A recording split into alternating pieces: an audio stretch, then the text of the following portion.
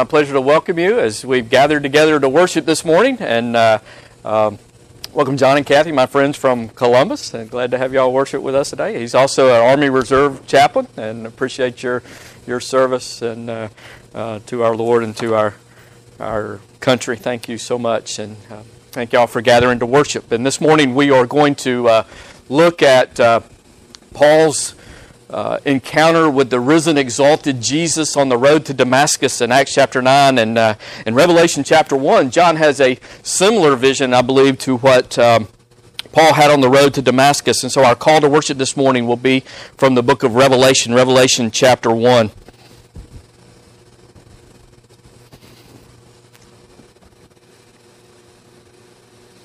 Revelation chapter 1, verse 9, we read these words. I, John, both your brother and companion in the tribulation and kingdom and patience of Jesus Christ, was on the island that is called Patmos for the word of God and for the testimony of Jesus Christ.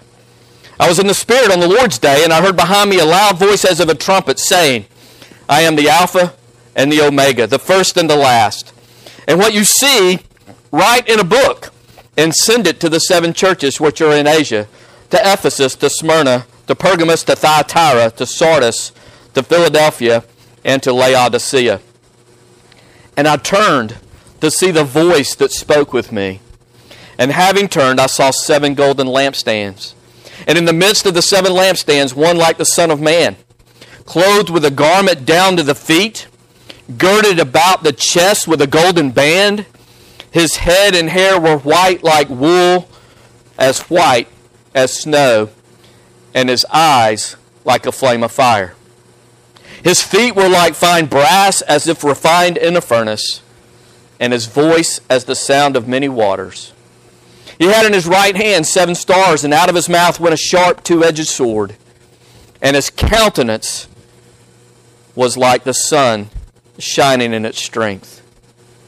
And when I saw him, I fell at his feet as dead. But he laid his right hand on me, saying to me, do not be afraid, I am the first and the last. I am he who lives and was dead, and behold, I am alive forevermore. Amen. And I have the keys of Hades and of death. Write the things which you have seen, and the things which are, and the things which will take place after this. The mystery of the 7 stars which you saw in my right hand, and the 7 golden lampstands. The 7 stars are the angels of the 7 churches, and the 7 lampstands which you saw are the 7 churches. We've gathered together this morning to worship the one who lives, who is dead and behold is now alive forevermore, and who has the keys of Hades and death. Let's pray together. Lord Jesus, we give you praise this morning because you are the living, exalted Lord. Lord, we give you praise and we give you thanks for who you are and what you have accomplished for us on the cross and in your empty tomb and at your place right now at the right hand of the Father. Lord Jesus, we give you praise and honor and glory. And it's our prayer that by your grace and by the power of your Holy Spirit, Lord, that we would be the type of worshipers after which you seek, those who will worship you in spirit and in truth. Lord, we pray that you would enable and empower us this morning to give you honor and glory in all that we say and all that we do. And Lord, we pray that we would see you, that we would behold your glory. Lord, that we would be confronted with our sinfulness and brought to conviction and confession. And that we would be humbled and broken by your glory and then drawn to repentance and faith to receive the cleansing that you provided for us on the cross. So that we might stand before you with clean hands and pure hearts and offer you worship. May you be exalted and glorified in this place. And may we be transformed to be more like you. And it is in Jesus' name we pray. Amen. All right, I'm going to invite you to take out your hymnal this morning and turn with me to hymn 300. Continue to worship this morning. Take your Bibles and turn with me to the book of Acts. Acts chapter 9. Text this morning will be Acts chapter 9, verses 1 through 9. But the account actually starts in Acts chapter 8, verse 3, where we read, As for Saul, he made havoc of the church, entering every house and dragging off men and women, committing them to prison. And then as we've looked through chapter 8, we saw the results of that persecution, of that ravishing, the shredding of the church, the saints scattered out of Jerusalem. And they went, and wherever they went, they preached the Word of God. They preached the gospel. And then Luke has shown us the revival that broke out in Samaria through the ministry of Philip, one of the seven. And we also saw the first African convert in Acts chapter 8. And then today, the Luke returns to focus on Saul and the persecution that he was bringing upon the church, and then his encounter with the risen, exalted, glorified Lord on the road to Damascus. And so in Acts chapter 9, verse 1, the word of the Lord says, Then Saul, still breathing threats and murder against the disciples of the Lord, went to the high priest and asked letters from him to the synagogues of Damascus, so that if he found any who were of the way, whether men or women, he might bring them bound to Jerusalem. And as he journeyed, he came near Damascus, and suddenly a light shone around him from heaven. Then he fell to the ground and heard a voice saying to him, Saul, Saul, why are you persecuting me? And he said, Who are you, Lord? The Lord said, I am Jesus, whom you are persecuting. It is hard for you to kick against the goads.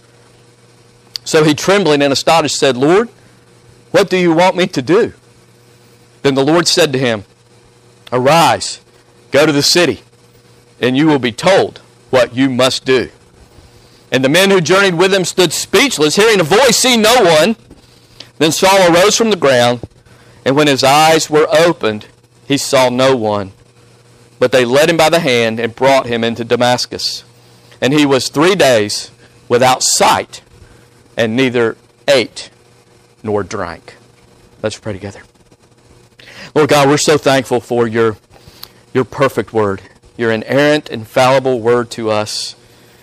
And Lord, we're so thankful that you're a God who speaks and who seeks the lost. We're so thankful for the Son of Man who came to seek and to save that which was lost. And Lord, we thank you for this record of the conversion of Saul. And Lord, we pray that as we study this together this morning, that your Holy Spirit would lead us into truth, Lord, that you would help us to hear, to understand. Lord, that by your grace we would believe, and that by your grace we would walk in truth. And Lord, we pray that you would teach us this morning, that your Spirit would draw us to yourself, and that your Spirit would work within us to be conformed to the image of your Son, Christ Jesus, in whose name we pray. Amen.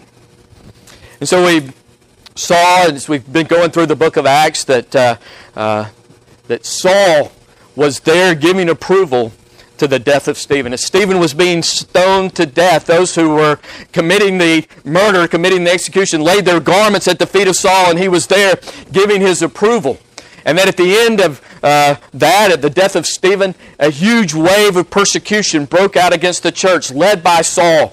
And Luke tells us that Saul made havoc of the church. He was shredding the church, a word that is used to describe a wild animal, a wild boar going through a garden and just destroying everything in his path, everything in his midst, or an enemy army going into a city and pillaging and plundering that city after conquering it. And so Saul is committed to the destruction of the church. He believes that he is doing God's work by destroying this sect, this new movement that he felt was a threat to his religion and his way of life, and he felt like he was doing God's work by trying to destroy every single follower of Jesus and arresting them, whether they were men or women, and committing them to prison. And we see as we read through that Saul was not content just to drive the name of Jesus and the followers of Jesus out of Jerusalem, but now he was going to chase them wherever they went. And so Saul is determined to destroy the church, the followers of Jesus Christ. And so we see, as we look at this event, we see Saul radically transformed in Acts chapter 9. And we look at this passage, you've heard people talk of a Damascus Road experience. and we look at the conversion of Saul, the first thing that we've got to say is this is not normative, and Saul was not a normal guy. Saul believes himself to be the chief of sinners. He is committed to persecute, to destroy the name of Jesus, and Saul will be the last of the apostles. He describes himself as an apostle born out of due time. And so his conversion is unique. It's something that's not replicated. Many, some folks have maybe doubted their own conversion because they never had a Damascus Road experience. But we've got to understand that this is a descriptive event describing what happened to Saul one time to one man in one place. And the one man who would be the apostle to the Gentiles, the one man who would be the apostle born out of due time. And so this is a unique experience. There's no other conversion like this recorded in the Scripture, and probably not in the history of the church. This is a unique event that Luke describes for us under the inspiration of the Holy Spirit. But there are aspects of this conversion that are true for all believers at all places at all times. There is a Damascus Road experience that we all have, and we'll look at these events, and we'll look at the transformation of Saul on the road to Damascus as we study this text together. So the first thing that we note is that Saul had a plan. Saul had everything planned out.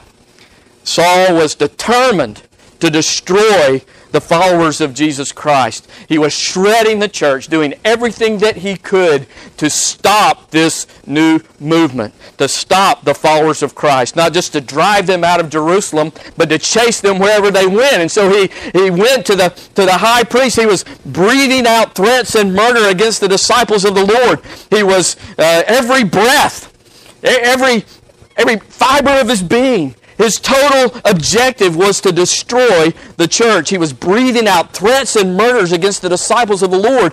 And he went to the high priest, and he was going to pursue them as far as 150 miles. Damascus is about 150 miles from Jerusalem, and so he went and got letters of authorization, permission to go to Damascus, to travel 150 miles, and anybody he saw following Jesus, to arrest them, to bind them, and to bring them back to Jerusalem, probably so they could stand trial and maybe even meet the same fate as Stephen, be executed for blasphemy. And so Paul's got a plan. He's got it all planned out. Or Saul's got a plan. He's got a mission. He knows exactly what he's going to do. He's going to gather with him some men and probably a large caravan of people to go and to arrest these people and bring them back to Jerusalem. Probably members of the temple police are with him. And they travel 150 miles, probably took about a week. But Saul's got a plan. He is doing what he believes to be right. He believes that he is serving the Lord, that he is doing the work of God to destroy these people. And I think it's interesting, kind of an aside, the way that the believers are described. There's really three terms here in Acts chapter 8 and chapter 9 that describes the people of God. Acts chapter 3, the word church is used. He made havoc of the church, and that word church means the assembly. The people who were following Jesus and were called to him in repentance and faith, and were also, as we've seen in the beginning of Acts, called to one another, called to community.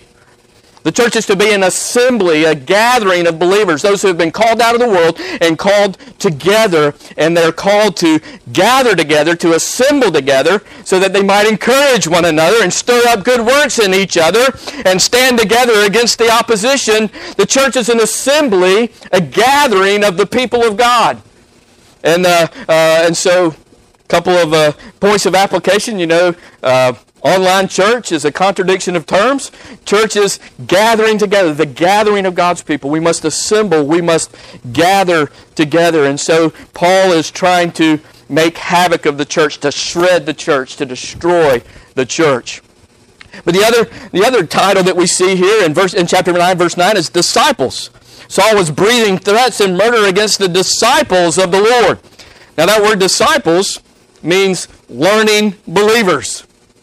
In the Gospels, the word disciples usually speaks of the 12, those that Jesus had gathered to himself and brings them. They follow him in his ministry, and he trains them in his ministry. They watch him ministry, and then they share ministry with him, and then he sends them out, and they come report to him. And then these are the 12, the followers of Jesus, the disciples, those who believe in Jesus and who have come to learn from him and to be instructed to carry on his ministry after his death and resurrection and exaltation. But in the book of Acts, the 12 become called the apostles. The 12 are the apostles in the book of Acts primarily, and all believers in Jesus Christ are now called disciples, as we see in this text. All believers in Jesus Christ are to be learning believers. They believe in Jesus, and they are constantly learning. If he just wanted to talk about believers, there would have been a word he could use, just means believers. Or if there was just learners, there's a word that he could use for students. But this word disciples means they believe in Jesus Christ, and they are learning from him. They are growing in their faith. We've seen in Acts, they are committed to the apostles' doctrine, and they're constantly learning. As believers in Jesus Christ, we need to be constantly learning and growing in our knowledge and our faith of the Lord Jesus. And so here they're called disciples. The third term that the apostles or the believers, the church is called, are those of the way in verse 2. Saul goes and he wants to see if he can find any that are of the way, men and women. And that's what the believers, the church is kind of called in the book of Acts until we get to Antioch, and it's in Antioch that the believers are first called Christians. But here they are called those of the way. And probably this is a reference to Jesus' word to his apostles, to the disciples on the last night of his earthly life, when he told his disciples, don't let your hearts be troubled. You believe in God, believe also in me. In my Father's house are many mansions, and I'm going to prepare a place for you. And if I go and prepare a place for you, I will come and receive you unto myself, that where I am, there you may also be. And you know where I'm going, you know the way. And then Thomas said, Lord, we don't know where you're going. How could we possibly know the way? And Jesus said, I am the way. I am the way, the truth, and the life. No one comes to the Father but by me. And so Jesus told his followers, he is the way. He is the way to the Father. He did not come to make the way. He came to be the way through his atoning death, his glorious resurrection. Jesus is the way, the only way to the Father. And so certainly an appropriate name for those who are following Jesus, trusting in Jesus, believing that he is the only way to God. And certainly there's another reference that Jesus that Jesus makes in the Sermon on the Mount, at the beginning of his ministry. He also mentioned the way that leads to life. Narrow is the gate and difficult is the way that leads to life, and few there are that find it. So these are those who have found the way to life through their repentance of sin and trust in Jesus Christ. And Saul's probably not using this term in a complimentary way. He's probably using it in a derogatory way. These are the followers of the way, and right after Jesus said those words, he went the way of the cross. He was accused of blasphemy and convicted of being a traitor, and he was lifted up to die in humiliation and in agony and distress. And so probably this term would be used to make fun of those believers, those who are going the way of a cross and who are following one who is executed for blasphemy and for treason. And so Saul's got a plan. Saul's going to destroy the disciples of Jesus Christ. He is going to destroy those who are of the way. He's going to destroy those believers that are assembling together in the church. He's got a plan, and he's got authority to carry out that plan, and he's got men to help him, and he is on the way to Damascus with a plan. He's got it all planned out. He's going his way. He's doing his thing. He's doing what he believes is right. And so we see on the road to Damascus, Saul had a plan. And then second, on the road to Damascus, we see that Saul saw Jesus.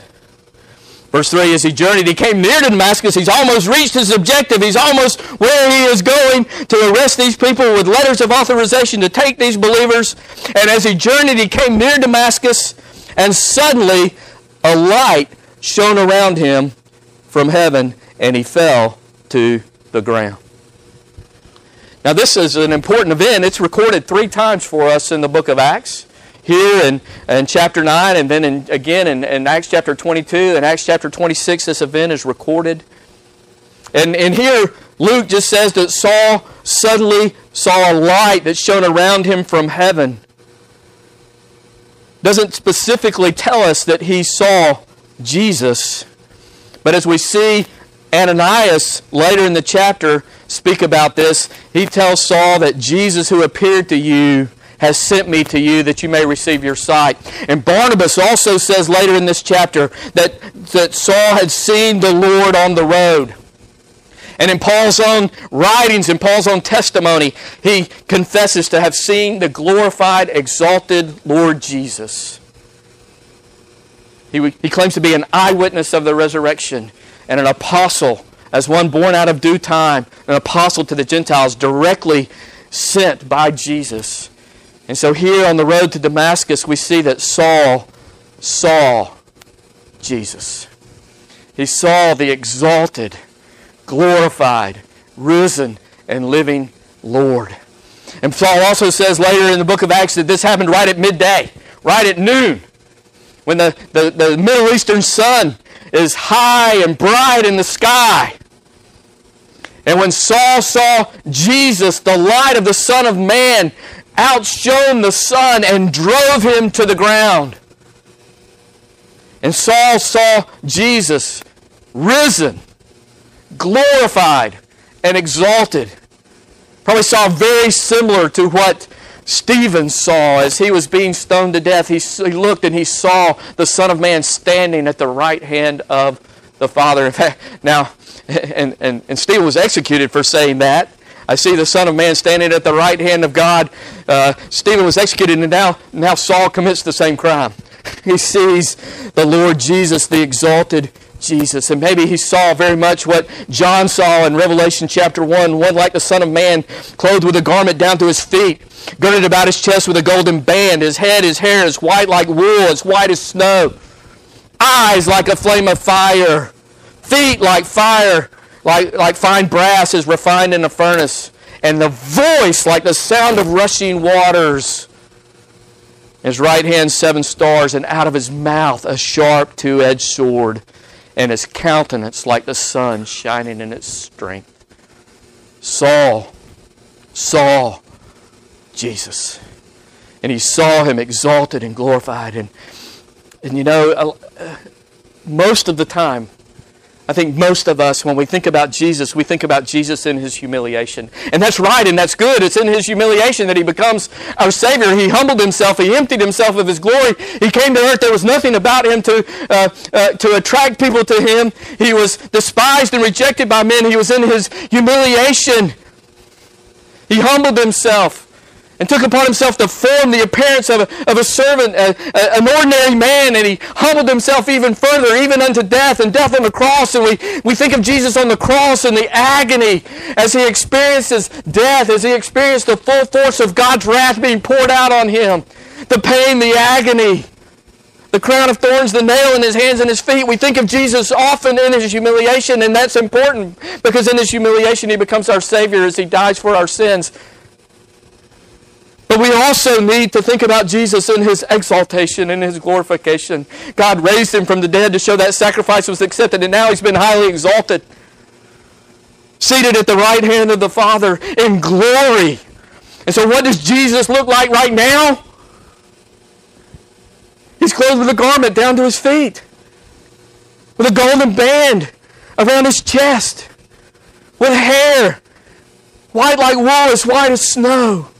Eyes like a flame of fire, feet like fine brass, the voice of many waters, and out of his mouth a 2-edged sword. We need to think about Jesus in his glory and in his exaltation as our faithful high priest before the throne of God, ensuring that he does not lose a single one of his people. The Lamb of God is also the Lion of Judah. The one who died is also exalted and glorified and living and having the keys of life and death. All authority, glory, and honor. And that's what Saul sees on the road to Damascus. He's got a plan. He's doing his thing. He's got it all mapped out. He knows where he's going. He knows what he's going to do. But on the way, he sees the Lord. And everything changes. He saw a light shine around him from heaven, and he fell to the ground. But not only did he see the Lord, but he heard the Lord. On the road to Damascus, Saul heard Jesus. He saw Jesus, and then he heard Jesus. He fell to the ground, and he heard a voice saying to him, Saul, Saul, why are you persecuting me? Saul heard Jesus. And Saul knows enough of the Old Testament. He's a student of one of the most respected rabbis. He was a Pharisee. He knew the Old Testament very well, and he knew that what he'd seen God, but he didn't know his name. And so he says, who are you, Lord? Imagine his horror when the one that he has seen, clothed with garment, his chest girded with gold, his hair white as snow, his eyes like a flame of fire, his feet like fine brass, out of his mouth a two-edged sword. Imagine his horror when he hears, I am Jesus. I am Jesus, whom you are persecuting. You know, it wasn't enough for Saul just to see Jesus. He heard Jesus, and Jesus confronted him and brought him conviction of sin. He was confronted with God's glory, and then he was convicted and confronted with his own sinfulness. The word of Jesus rebukes and corrects. I am Jesus, whom you are persecuting. And, you know, you read through this. Who's Saul persecuting? Saul's persecuting the church. He's making havoc of the church. Entering every house and dragging off men and women, committing them to prison. He's breathing out threats and murders against the disciples of the Lord. And he's going to bind those who are of the way. Believers in Jesus, but Jesus says, I am Jesus whom you are persecuting. And so there's an important truth here of the union between believers in Christ and Christ himself. The union between Christ and his bride. The union between Christ and his church. If you persecute the church, you are persecuting Jesus. You speak bad about the church, you're speaking bad about Jesus. You hate the church, you hate Jesus. Because the union of God, of Jesus and his people is such that if you love the church, you love Jesus. If you love Jesus, you love his church, you love his bride. And so Jesus confronts him with his sin, brings conviction. I am Jesus whom you are persecuting. And then my translation says it's hard for you to kick against the goads. You know what? Sin is foolish. A goad, some of you ranchers, you might know this better than me.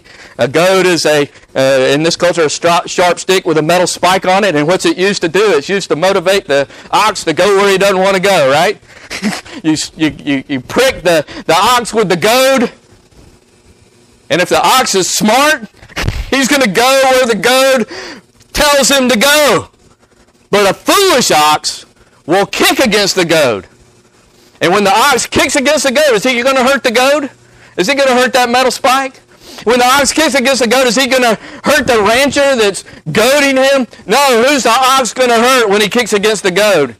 He's going to hurt him own self. That goad just goes deeper into his flesh or into his feet. Sin is foolish. And when you sin, you will pay more than you want to pay. You will do harm to your own self. When Saul was persecuting the church, he wasn't hurting Jesus. He was hurting himself.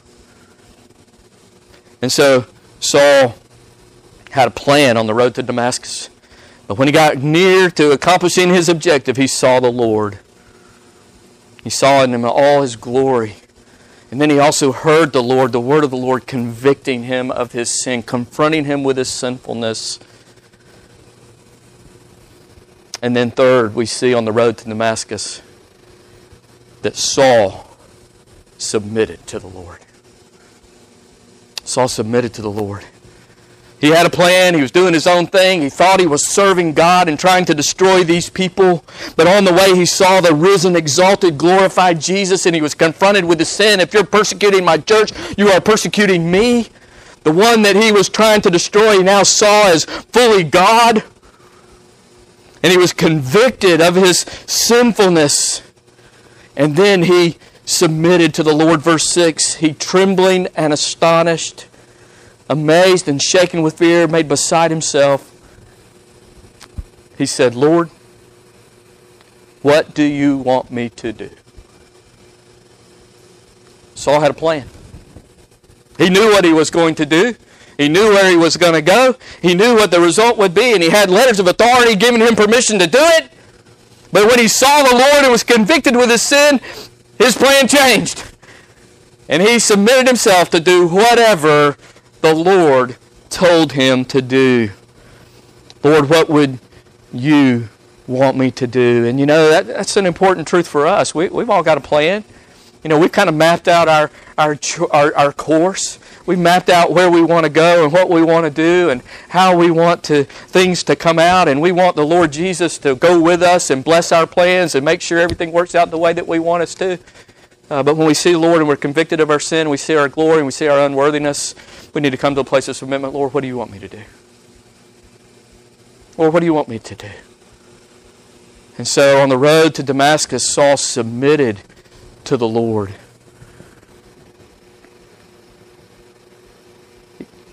He allowed his plans to be changed. And to do whatever the Lord, the risen, exalted, glorified Lord, fully God, fully human, glorified man, whatever he told him to do, that's what Saul would do. He submitted to the Lord on the road to Damascus. And the Lord told him, arise, go to the city. You want to go to Damascus? Go to Damascus. And you will be told what to do. So the Lord didn't tell him exactly what to do. He didn't tell him the end. And so Saul submitted to the Lord. And then next, I forgot what number we're on, but next he was humbled by the Lord. Saul was proud. Saul was self-confident. Saul was absolutely convinced that he was doing the right thing, that he was serving God. Saul was zealous, committed, boastful, confident that he would go and accomplish his purpose and his plan. He believed he knew what was right, but now we see Saul humbled. He submitted to the Lord. What do you want me to do? And the Lord said, go to the city and you will be told what you must do. Your plan has changed. And instead of you making your own plan, some no-name, unheard-of person that's never studied at the seat of Gamaliel, one that's not of means or of influence, somebody's going to come tell you what to do, Saul. And you're going to have to wait, you're going to have to be patient, and you're going to have to do what this no-name person comes and tells you to do. Instead of plotting your own course, making your own plans, you will be told what to do, but you've got to wait. And so Saul was humbled, and the man journeyed with him. They stood speechless. They heard the voice, but they didn't see anyone. And then verse 8, we again see humility. Saul rose from the ground, and when his eyes were open, he saw no one, but they led him by the hand and brought him to Damascus. He couldn't even make his own way. And so he's humbled. He sees his total dependence. He's been broken. This proud man was broken and humbled. This boastful man, this self-confident man was made totally and utterly dependent upon others. They had to lead him by the hand. He was going to go to Damascus and bind people and bring them back to Jerusalem so they'd be put on trial for their death and executed. And now he had to be led. Couldn't see. Totally dependent. Totally broken. totally humbled. So in this passage we see that Christ was glorified and Saul was broken. And they led him into the city. And for 3 days, he saw nothing. He saw nothing with his eyes, but I am sure in his mind there was permanently that vision of the last thing that he had seen. That bright light. And one like the Son of Man, with a garment down to his feet, with his chest girded with a golden band, his hair as white as wool, as white as snow, eyes like a flame of fire, feet like fine brass, and out of his mouth a double-edged sword, and in his hand 7 stars. For 3 days, all he saw was the last thing he saw. The glorified, exalted Jesus. And all of this made Saul the man that Paul would become. Because on the road to Damascus, Christ was glorified. And the chief of sinners was broken. Saul had a plan on the road to Damascus. He was on the road to Damascus because he had a plan. But on the road to Damascus, he saw Jesus. He heard Jesus and was confronted and convicted of his sin. He submitted to Jesus. Lord, what would you have me do? And he was broken. He was humbled by the Lord Jesus. And so there's certainly application for us. You know, like I said, we've planned out our lives. We've got retirement planned. We know what we're going to do after retirement, where we're going to live. I'm going to die in Dorsey. We've got that all planned out. Making our way. Hoping that Jesus will approve of our plan and even bless it and bring success, right? Saul was on the road to Damascus because he had a plan. But on the road to Damascus, he saw Jesus and everything changed. He saw the exalted, glorified Jesus. And I believe that we all need a fresh view of Jesus. We need to see the glorified, exalted Lord. And you know, I read at the call to worship when John saw the Lord. What was John told? Write in a book what you see. So how do we gaze upon the glory of God? We gaze upon the glory of Christ in the book that He has given, the book that has been written. You know, Jesus could choose to appear to all of us like this, like He did to Isaiah, like He did to Saul, like He did to John, but mostly Jesus has ordained that we will gaze upon His glory in this book that has been written. We need to gaze upon Jesus in His humiliation because that's where He becomes His Savior, our Savior. But we also need to gaze upon Jesus in His glory and His exaltation. And when Isaiah saw the glory of God, he said, "Here am I, send me." When Saul saw the glory of Christ, he said, "What would you have me to do?" When John saw the glory of Christ, he fell down and worshiped and heard the message of being an overcomer. And shared that message with the 7 churches. Because Jesus is glorified. Jesus is a warrior. Jesus is a Savior. Jesus is King of Kings. He is Lord of Lords. And He will not lose a single one of His people. No matter what circumstances come, no matter how difficult things may be, Jesus is going to save and deliver and rescue and resurrect every single one that the Father has given to Him. His bride will be presented to Him perfect and whole, not missing a single body part. And so when things are hard, we need a fresh vision of Jesus glorified and exalted, victorious. And we need to hear Jesus. The words of Jesus recorded for us.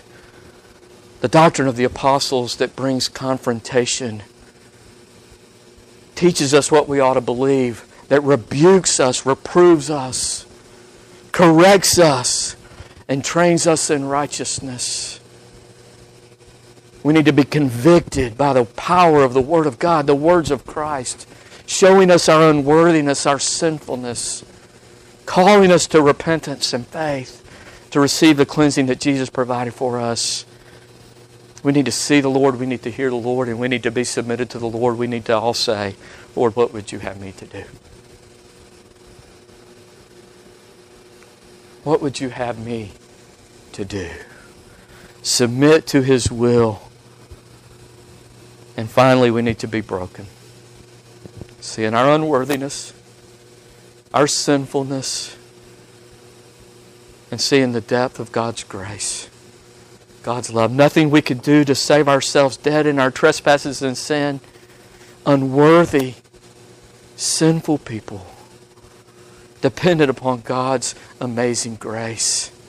We all sinned against God. We deserve nothing from Him but His wrath and judgment. We don't deserve Him to help us accomplish our objectives or our plans. All we deserve is to be swept into hell for all of eternity because of our sinfulness. But God in His great grace became a man in Christ Jesus. He humbled Himself even unto death, even death on a cross, and God has raised Him from the dead, highly exalted Him, and now calls us to turn and believe. Not trust in ourselves, our good works, any ritual, any ceremony, but to trust in Jesus Christ and Him alone for our salvation, recognizing that we are sinners and we are in need of forgiveness, we're in need of grace. Humbled on the road to Damascus. And then finally, we need to love the Lord's church. Saul was trying to destroy the church.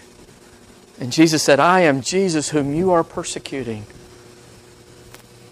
Because if you persecute the church, you persecute Jesus. And if you love Jesus, you're going to love His bride.